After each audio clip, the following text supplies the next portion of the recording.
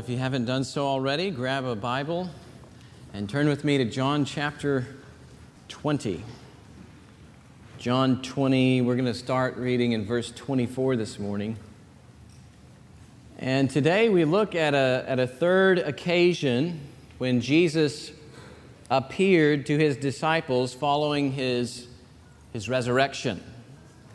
Right? He was crucified, buried, and on the third day he rose again. And in our journey through John's Gospel, we've already seen Jesus appear to Mary Magdalene the morning of his resurrection. And then on that same day, later that evening, Jesus appears to 10 of his 11 remaining disciples. One of those disciples, though, was absent. He was missing on that occasion, a disciple named Thomas. And Jesus wants Thomas as well. And so in our passage today, Jesus appears to Thomas now. And as we shall see, Thomas is initially full of doubt and skepticism about whether Jesus is truly alive. And we can very well understand why. I mean, it's not so much that Thomas doubted because he was ignorant of God's ability to raise the dead. He knew the God of Scripture could do miracles, and he had witnessed firsthand Jesus raising Lazarus from the dead. It's also not so much that Thomas doubted because he morally opposed the idea of Jesus' resurrection, so that he could just sort of live life the way he wanted. No, again and again, we actually find Thomas very loyal to Jesus. He's even willing to die for him at one point. He certainly doesn't understand everything about Jesus, but he's still loyal. He's willing to learn. He's willing to follow. What's more likely the case is that Thomas doubts because he's been thoroughly disappointed.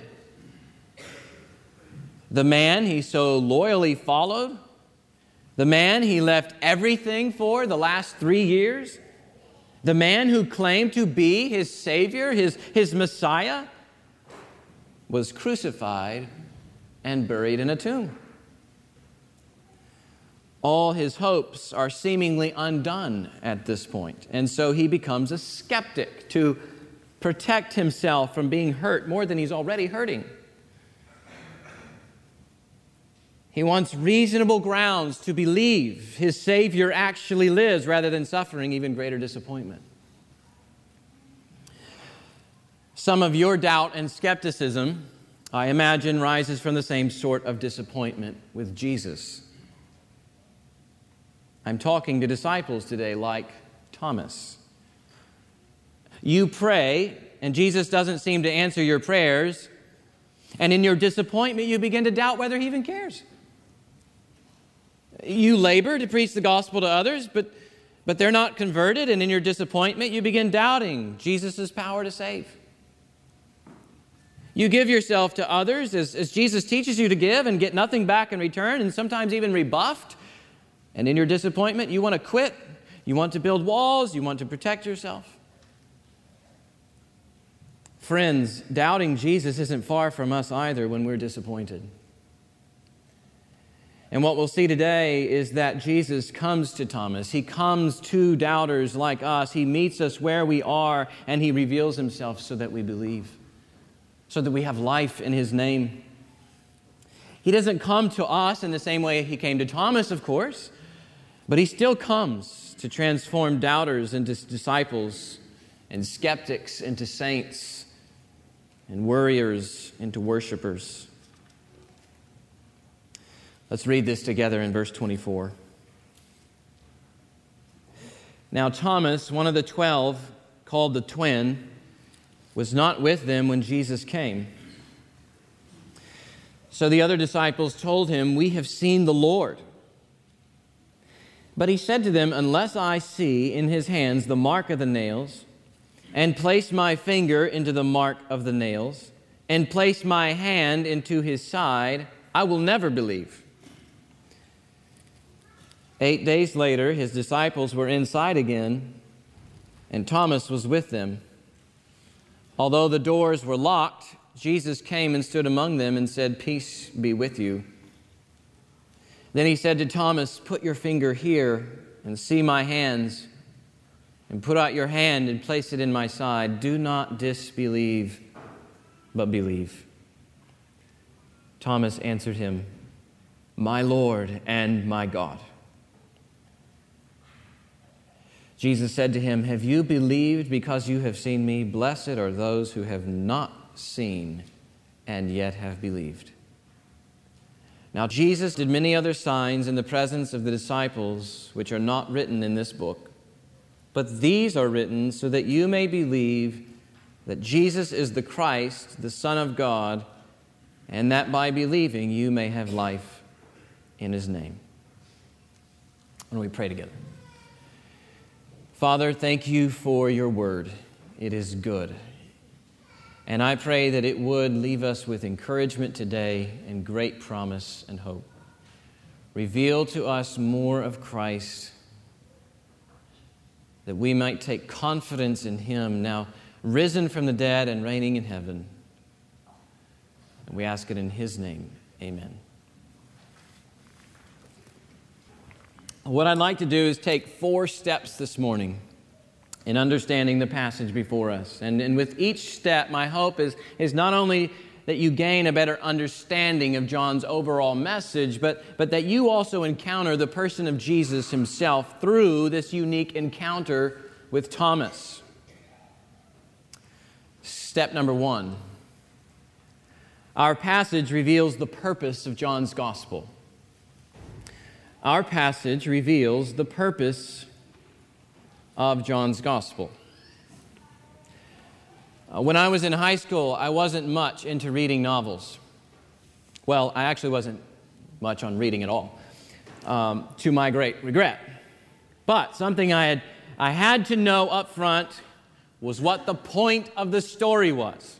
What's the author trying to say? What is his goal? Why is it even important I read this book? And a lot of times that meant I skimmed through the final chapters to figure it out before reading anything, maybe even purchase the Cliff Notes, maybe the movie, which is probably sacrilegious to some of you. But anyway, we've arrived at that place in John's gospel where he lays all his cards on the table. Yes, John is telling a story about Jesus. That's been fairly easy to see as we've been going through John's gospel. But notice that he's not interested in mere information transfer. He's not interested in merely passing along information about Jesus, passing along facts about Jesus that leave you unchanged, that leave you the same as when you entered his story. No, John writes to compel faith in you, to compel faith in Jesus Christ, and to give life to his readers in Jesus Christ. Look at verse 31. These things are written so that you may believe that Jesus is the Christ, the Son of God, and that by believing you may have life in his name. So he's teaching us how to read his gospel.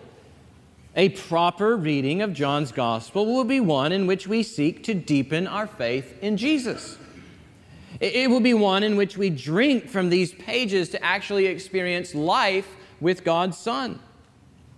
We won't be coming to them first with our own purposes and agendas, to fix our marriage, and to fix our children, and to fix our church, and to defend our doctrines, and to prove our political viewpoints, and to understand more about ancient Judaism. Those purposes can certainly provide worthwhile questions to ask of the Gospel of John. But those purposes must never cloud that of the author himself, or even better, that of God himself, who is writing and has inspired these words through the Apostle John. John's primary purpose and God's primary purpose is that we gain life by believing this story about Jesus. In fact, his purpose is even more serious than that, isn't it? His purpose isn't to provide more life to a life that you already have. Life with Jesus isn't just an add-on to the life you already have. No, his purpose is to provide life, period, by giving you Jesus. You see, part of John's story is that by nature we don't have life. We have sinned against God, we have done wrong, and we sit in death separated from God. That's what death is. It is separation from life with God and from fellowship with God. We sit in this death because of our sins. But the story John tells is meant to give you faith in Jesus. And when your faith is in Jesus, you're delivered out of death and you find true life with God. In that sense, believing John's story is remarkably different from believing any other story you might hear on the street or find on the shelf in Barnes & Noble. Believing John's story about Jesus is a matter of life and death. But how could John's story, the story we're reading, how could it carry such weight, such utter seriousness? Well, John's story can do so because John knows that his story is true. That leads us to step 2. Our passage reveals that John's testimony is true. Our passage reveals that John's own testimony that he's writing out here is true. We see this in the way the account of Thomas, with Thomas here, plays out alongside Jesus' earlier appearance to the other 10 disciples. The account with Thomas ends up confirming the trustworthiness of the other disciples who tell Thomas that Jesus is alive. John is one of those that tell Thomas Jesus is alive earlier. So here's how it goes. 8 days before we get here to Thomas, Jesus rises from the dead and appears to 10 of the 11 disciples. Thomas is the only one missing. And at some point, according to verse 25, those 10 disciples go and tell Thomas, "We have seen the Lord." So we get one of the first times the disciples bear witness to Christ's resurrection, and immediately it's met with doubt and skepticism, even by somebody within the 11. Thomas doubts their testimony, and he then sets the conditions for his belief. "Unless I see in his hands the mark of the nails, and place my finger into the mark of the nails, and place my hand into his side, I will never believe." Cut to, Jesus shows up, addresses Thomas's doubt. Thomas says, "My Lord and my God."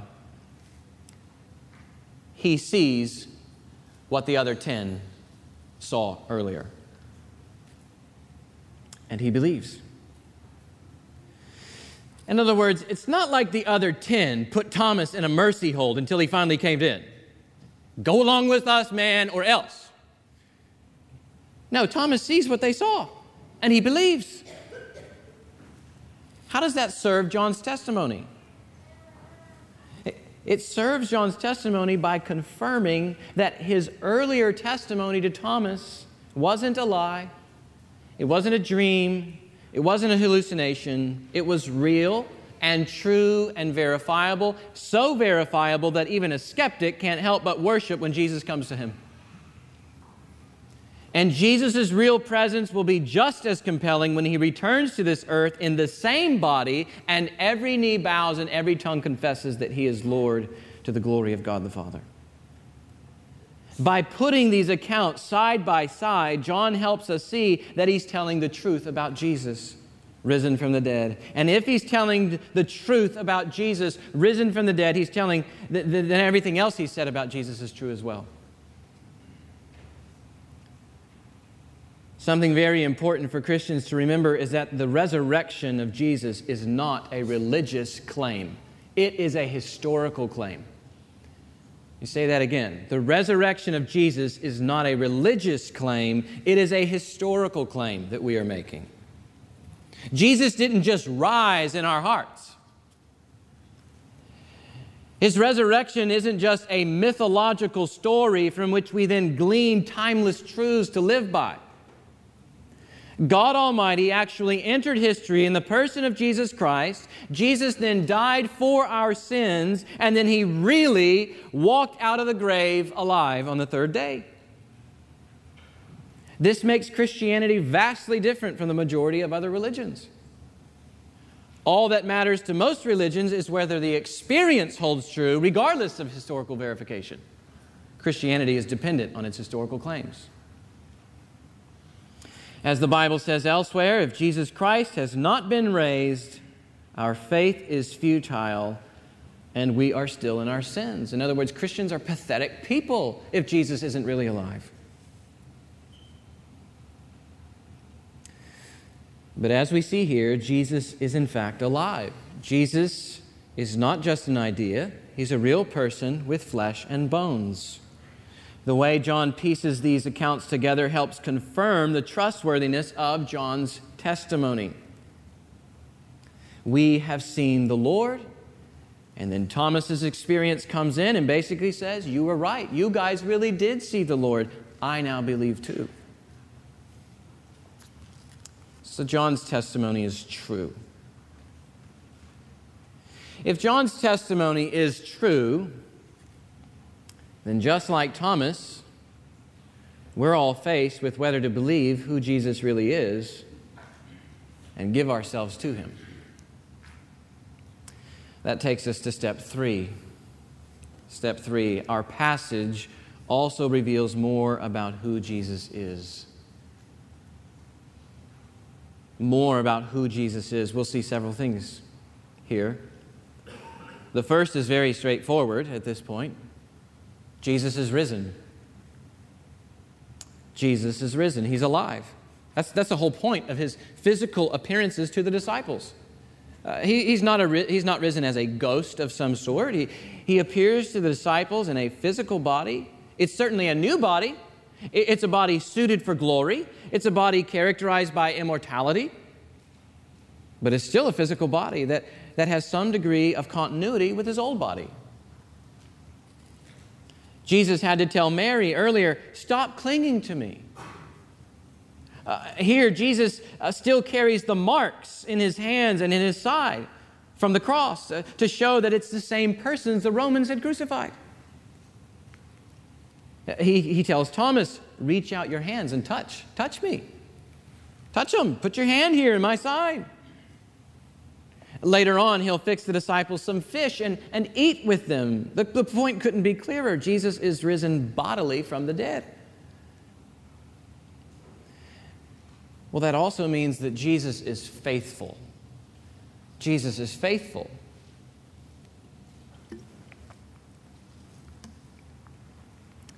We see this by branching out to the larger storyline of John's Gospel.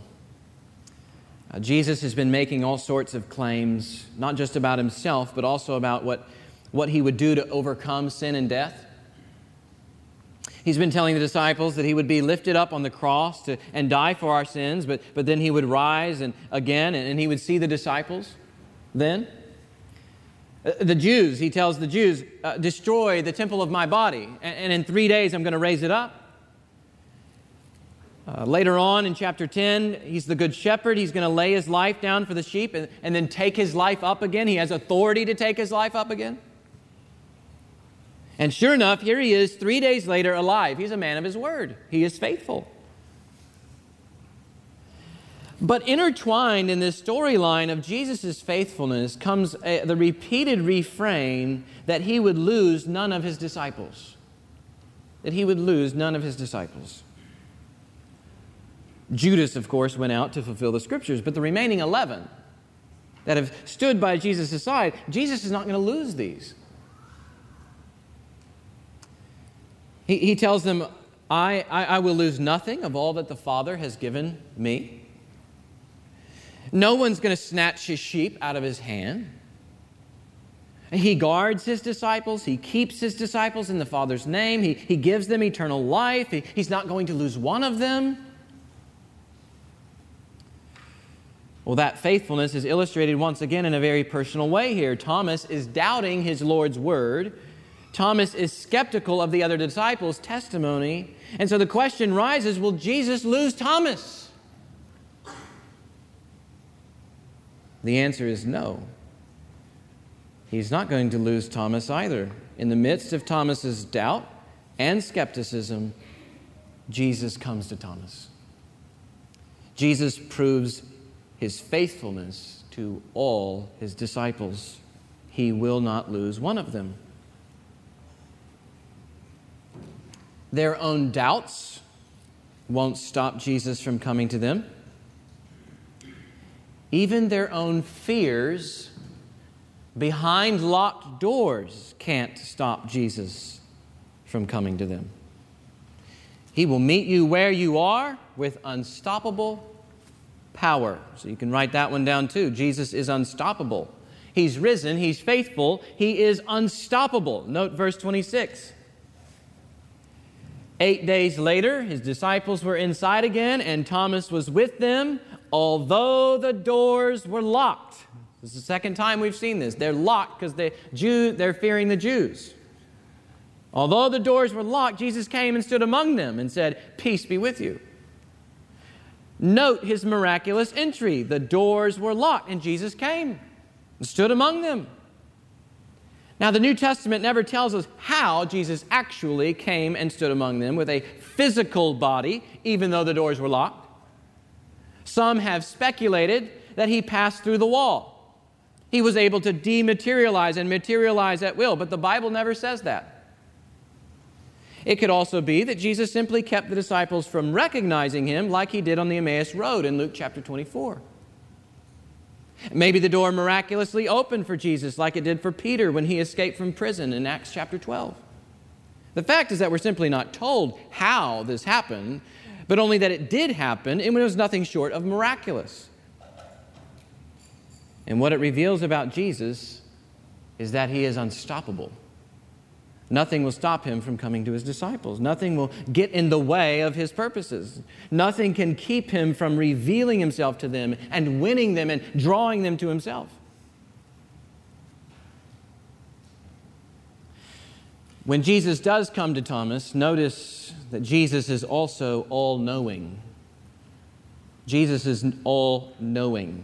Another word Christians will sometimes use for this for all-knowing is omniscient. Jesus is omniscient. Look at verse 25.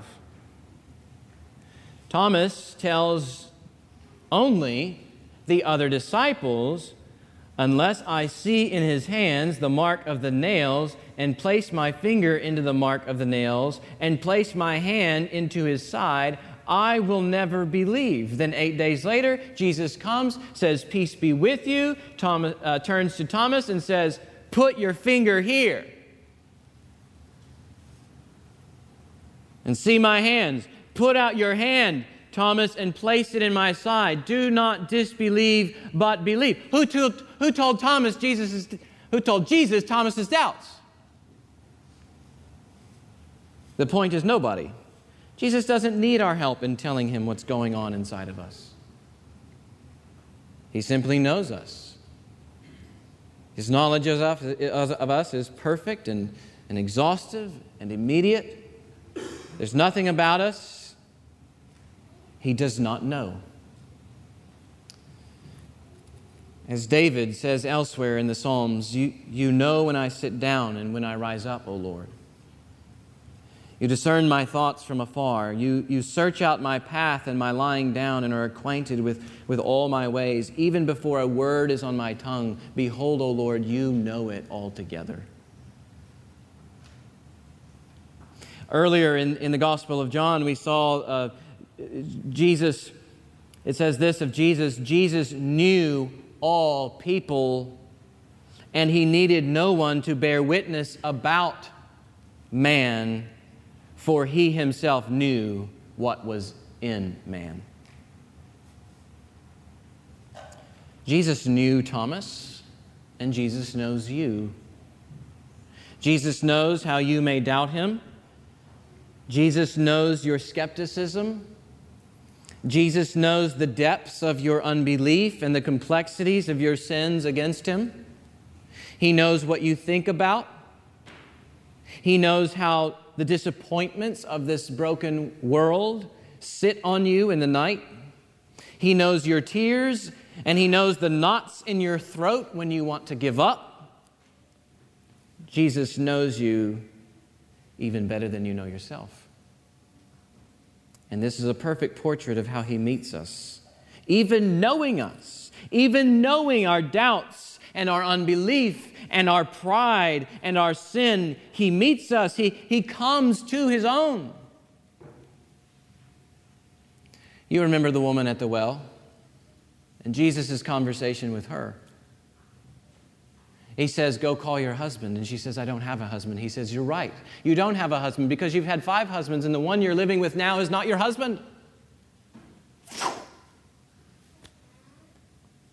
He knows us. He knows us. But did that prevent Him from coming to the woman at the well? No, He pursues her. He comes to her to give her and to offer her life in Himself. He's doing the same for Thomas, which reveals something further about Jesus. Jesus is merciful to doubters. Jesus is merciful to doubters. He is merciful to doubters, and He's merciful to disappointed skeptics.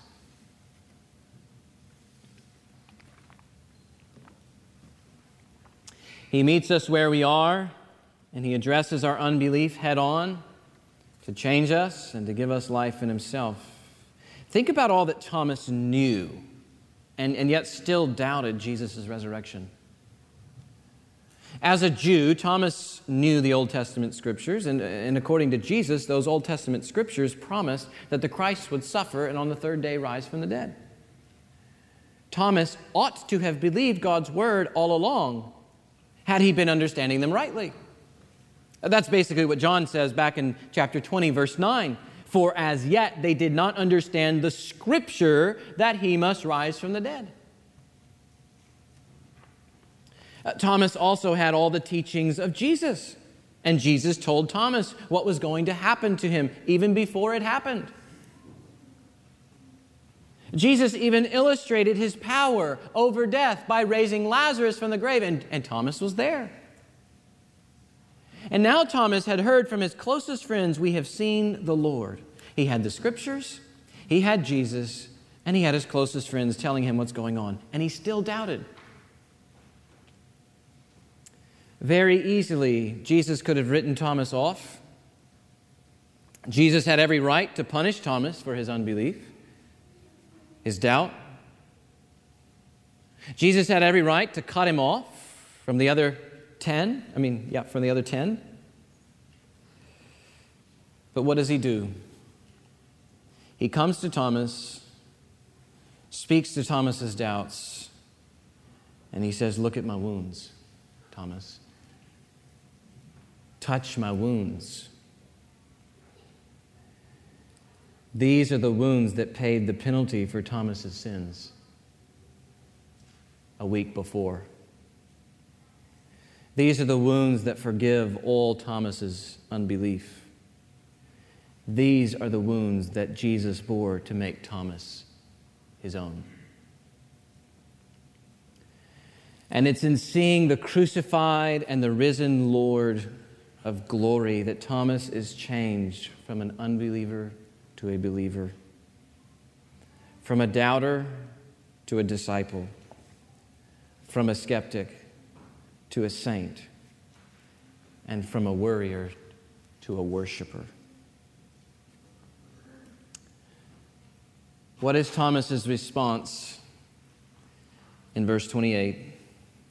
My Lord and my God. You can write that down too as something more our passage reveals about Jesus. Jesus is God. Jesus is God. As has been the case throughout John's Gospel, it's in the crucified and risen Lord Jesus that God reveals Himself as He is. When Thomas sees Jesus, he sees God Almighty. He got glimpses of Jesus' glory beforehand. He heard Jesus saying things just days before, like, whoever has seen me has seen the Father. But now he sees completely, my Lord and my God. And Jesus doesn't reject him. He accepts Thomas's confession. He accepts his belief as right and good. Have you believed because you have seen me? Stated as a question here, it can also be translated as a statement. You have believed because you have seen me. Blessed are those. In other words, good, Thomas. What changed Thomas? The presence of the merciful God whose wounds and whose life speak redemption over his soul. It was happening just as Jesus said it would. Earlier in chapter 8, Jesus says this, I told you that you will die in your sins, for unless you believe that I am, you will die in your sins. And if you remember, I am is a reference to Jesus being God Almighty. Then he says this, when you have lifted up the Son of Man, then you will know that I am. You will know that I am God. And here, Jesus has been lifted up, not only on the cross to die for our sins, he has been lifted up from the grave, and Thomas sees that Jesus is the great I am, my Lord and my God, something that's only applied to Yahweh throughout the Old Testament. One of the greatest confessions in the Bible comes from the mouth of one of the greatest doubters. And notice something more of the nature of Thomas's confession. He says, my Lord and my God, not our Lord and our God. D.A. Carson writes this in his little book, Scandalous. Says Thomas's confession is intensely personal here. It is never enough merely to confess the truth of something that is out there in the public arena. Even the devil himself could affirm, however begrudgingly, that Jesus is both Lord and God. But a true child of God is making more than a public statement about a public truth. The Christian is not simply affirming that Jesus Christ is the Lord and God of the universe, but in the most intimate sense, he is the Christian's Lord and God. The confession is intensely personal. If you cannot utter the words of this confession with similar, deeply personal commitment, you have no part of Jesus and the salvation that flows from his death and resurrection. Your heart and mind must confess with wonder, my Lord and my God. And here's where I want us to take our last step. Step number 4, our passage reveals that the blessing of life in Christ isn't limited to those like Thomas and the disciples who saw Jesus' resurrection body firsthand. The blessing of life in Christ is actually extended to you and me. It's extended to everybody who picks up the Gospel of John and reads it and says, my Lord and my God. Look at verse 29. Jesus says, if you believe because you have seen me, blessed are those who have not seen and yet have believed. Blessed are those who have not seen, meaning have not seen his physical resurrection body, and yet have believed. Jesus is talking about the time when he's taken up to heaven. When he ascends to the Father, he won't be around to appear to people bodily anymore. For a long season, the only access people will have to Jesus is through the testimony of the disciples. He's talking about you and me believing even without seeing with our physical eyes. That doesn't mean our faith is blind or irrational. Our faith is perfectly rational. Our faith is based on the reasonable evidence accessed through this eyewitness testimony.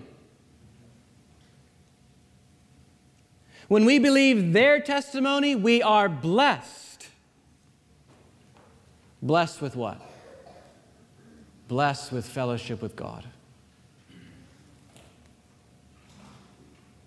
How is it that when we can that we can still receive this blessing if we cannot actually see Jesus? Well, we can still receive the blessing of life in Christ because the apostles' word, or better, God's word, is sufficient to bring us into a relationship with Christ. This is why John links Jesus' blessing in verse 29 with the purpose of his gospel in verses 30 to 31. Verse 31 should begin with therefore. The ESV doesn't have it, but a lot of other English translations do. Therefore, Jesus did many other signs in the presence of the disciples, which are not written in this book, but these are written so that you may believe that Jesus is the Christ, the Son of God, and that by believing you may have life in His name. That is linked to verse 29. So I want you to hear the connection. Blessed are those who have not seen and yet have believed. Therefore, these are written so that you may believe. You get the connection? Blessed, Jesus says, are those who have not seen and yet have believed. Therefore, these are written. These, right here, in your Bible. These are written so that you may believe. As my brother Jonathan recently put it, Jesus' purpose in coming to earth is also John's purpose in writing his gospel. Namely, that we get eternal life in Jesus Christ. John wrote that we might believe and have eternal life. Jesus came to earth for the same reason. That we might believe in Him and have eternal life. John's words are trustworthy access to Jesus Christ, the Almighty God, to know Him, to love Him, and to enjoy Him. So do you believe John's testimony? And if you believe John's testimony, is the Bible precious to you? Is it indispensable for you? It is how we see Jesus until He comes again, folks. It's how our faith is born, and it's how our faith keeps growing as we see more and more and more of Jesus with both elbows on either side of this book.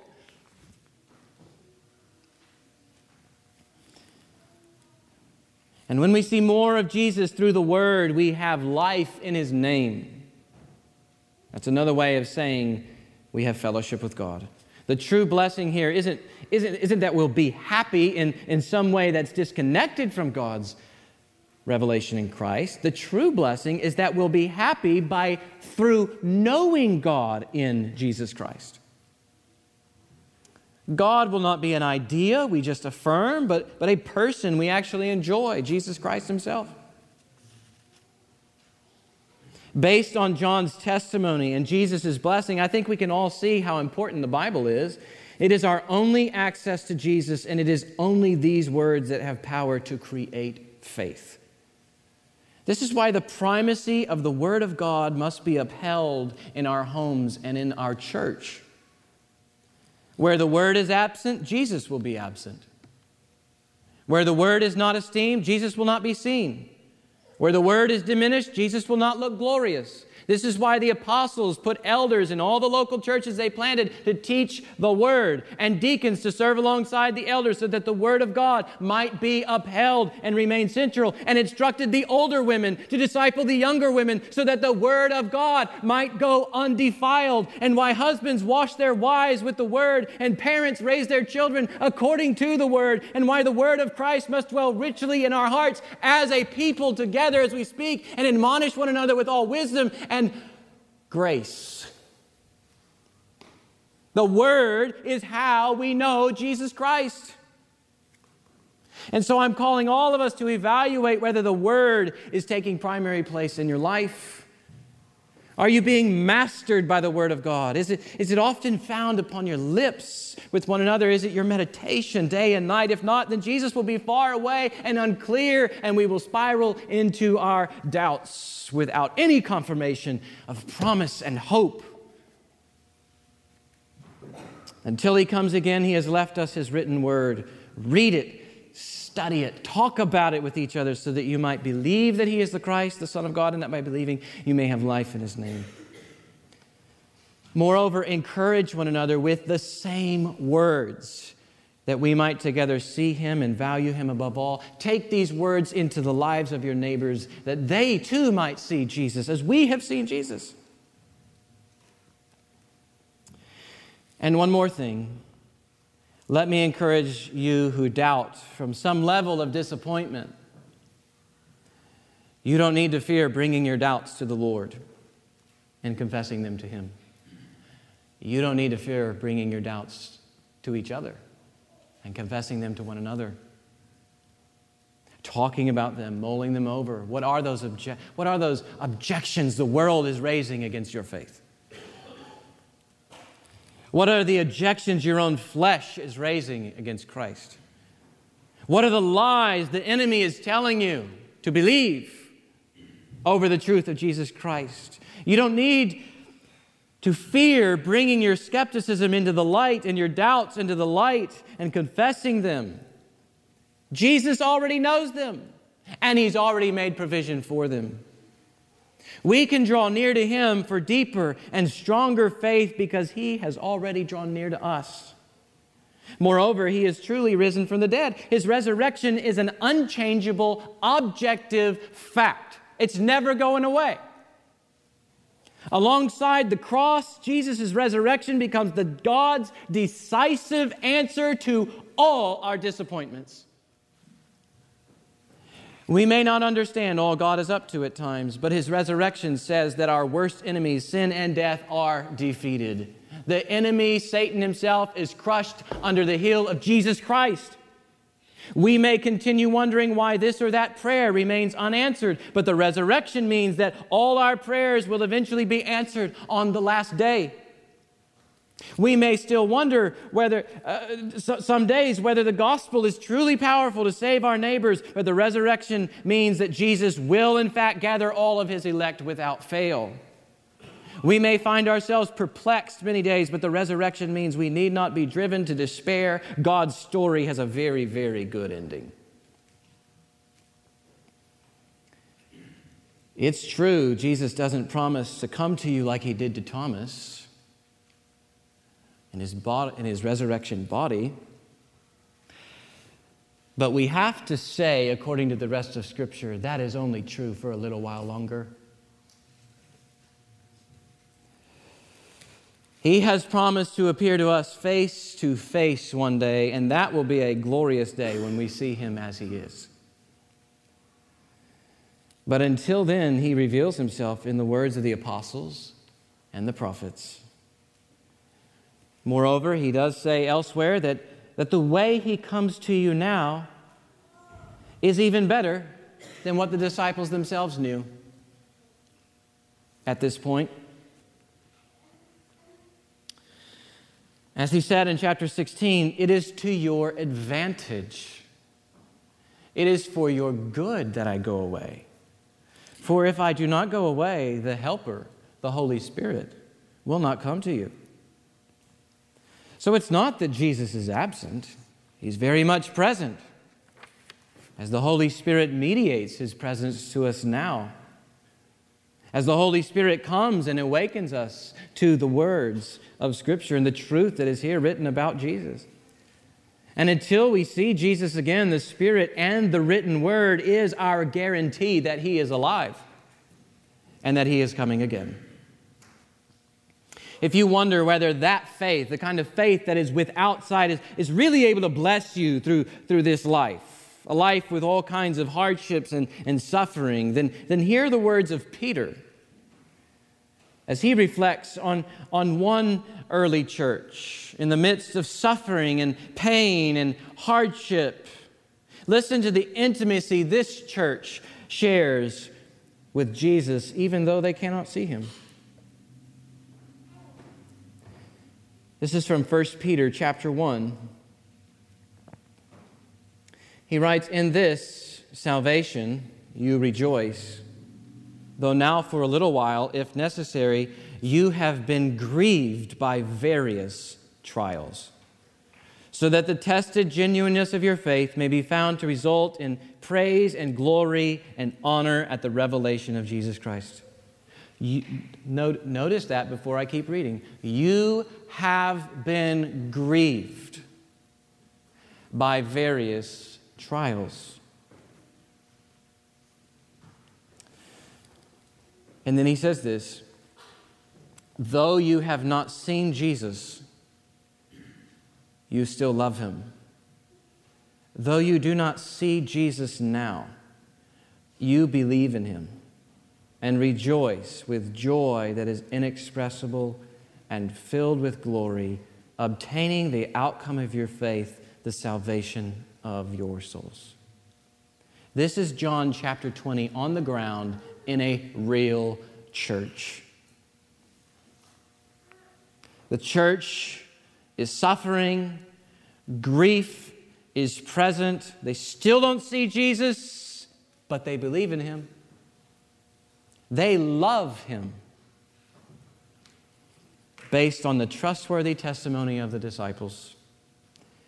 And what is the result? The result is joy that is inexpressible and filled with glory. The result is that they will obtain the salvation of their souls. May God be pleased to keep us trusting these words as well, Redeemer.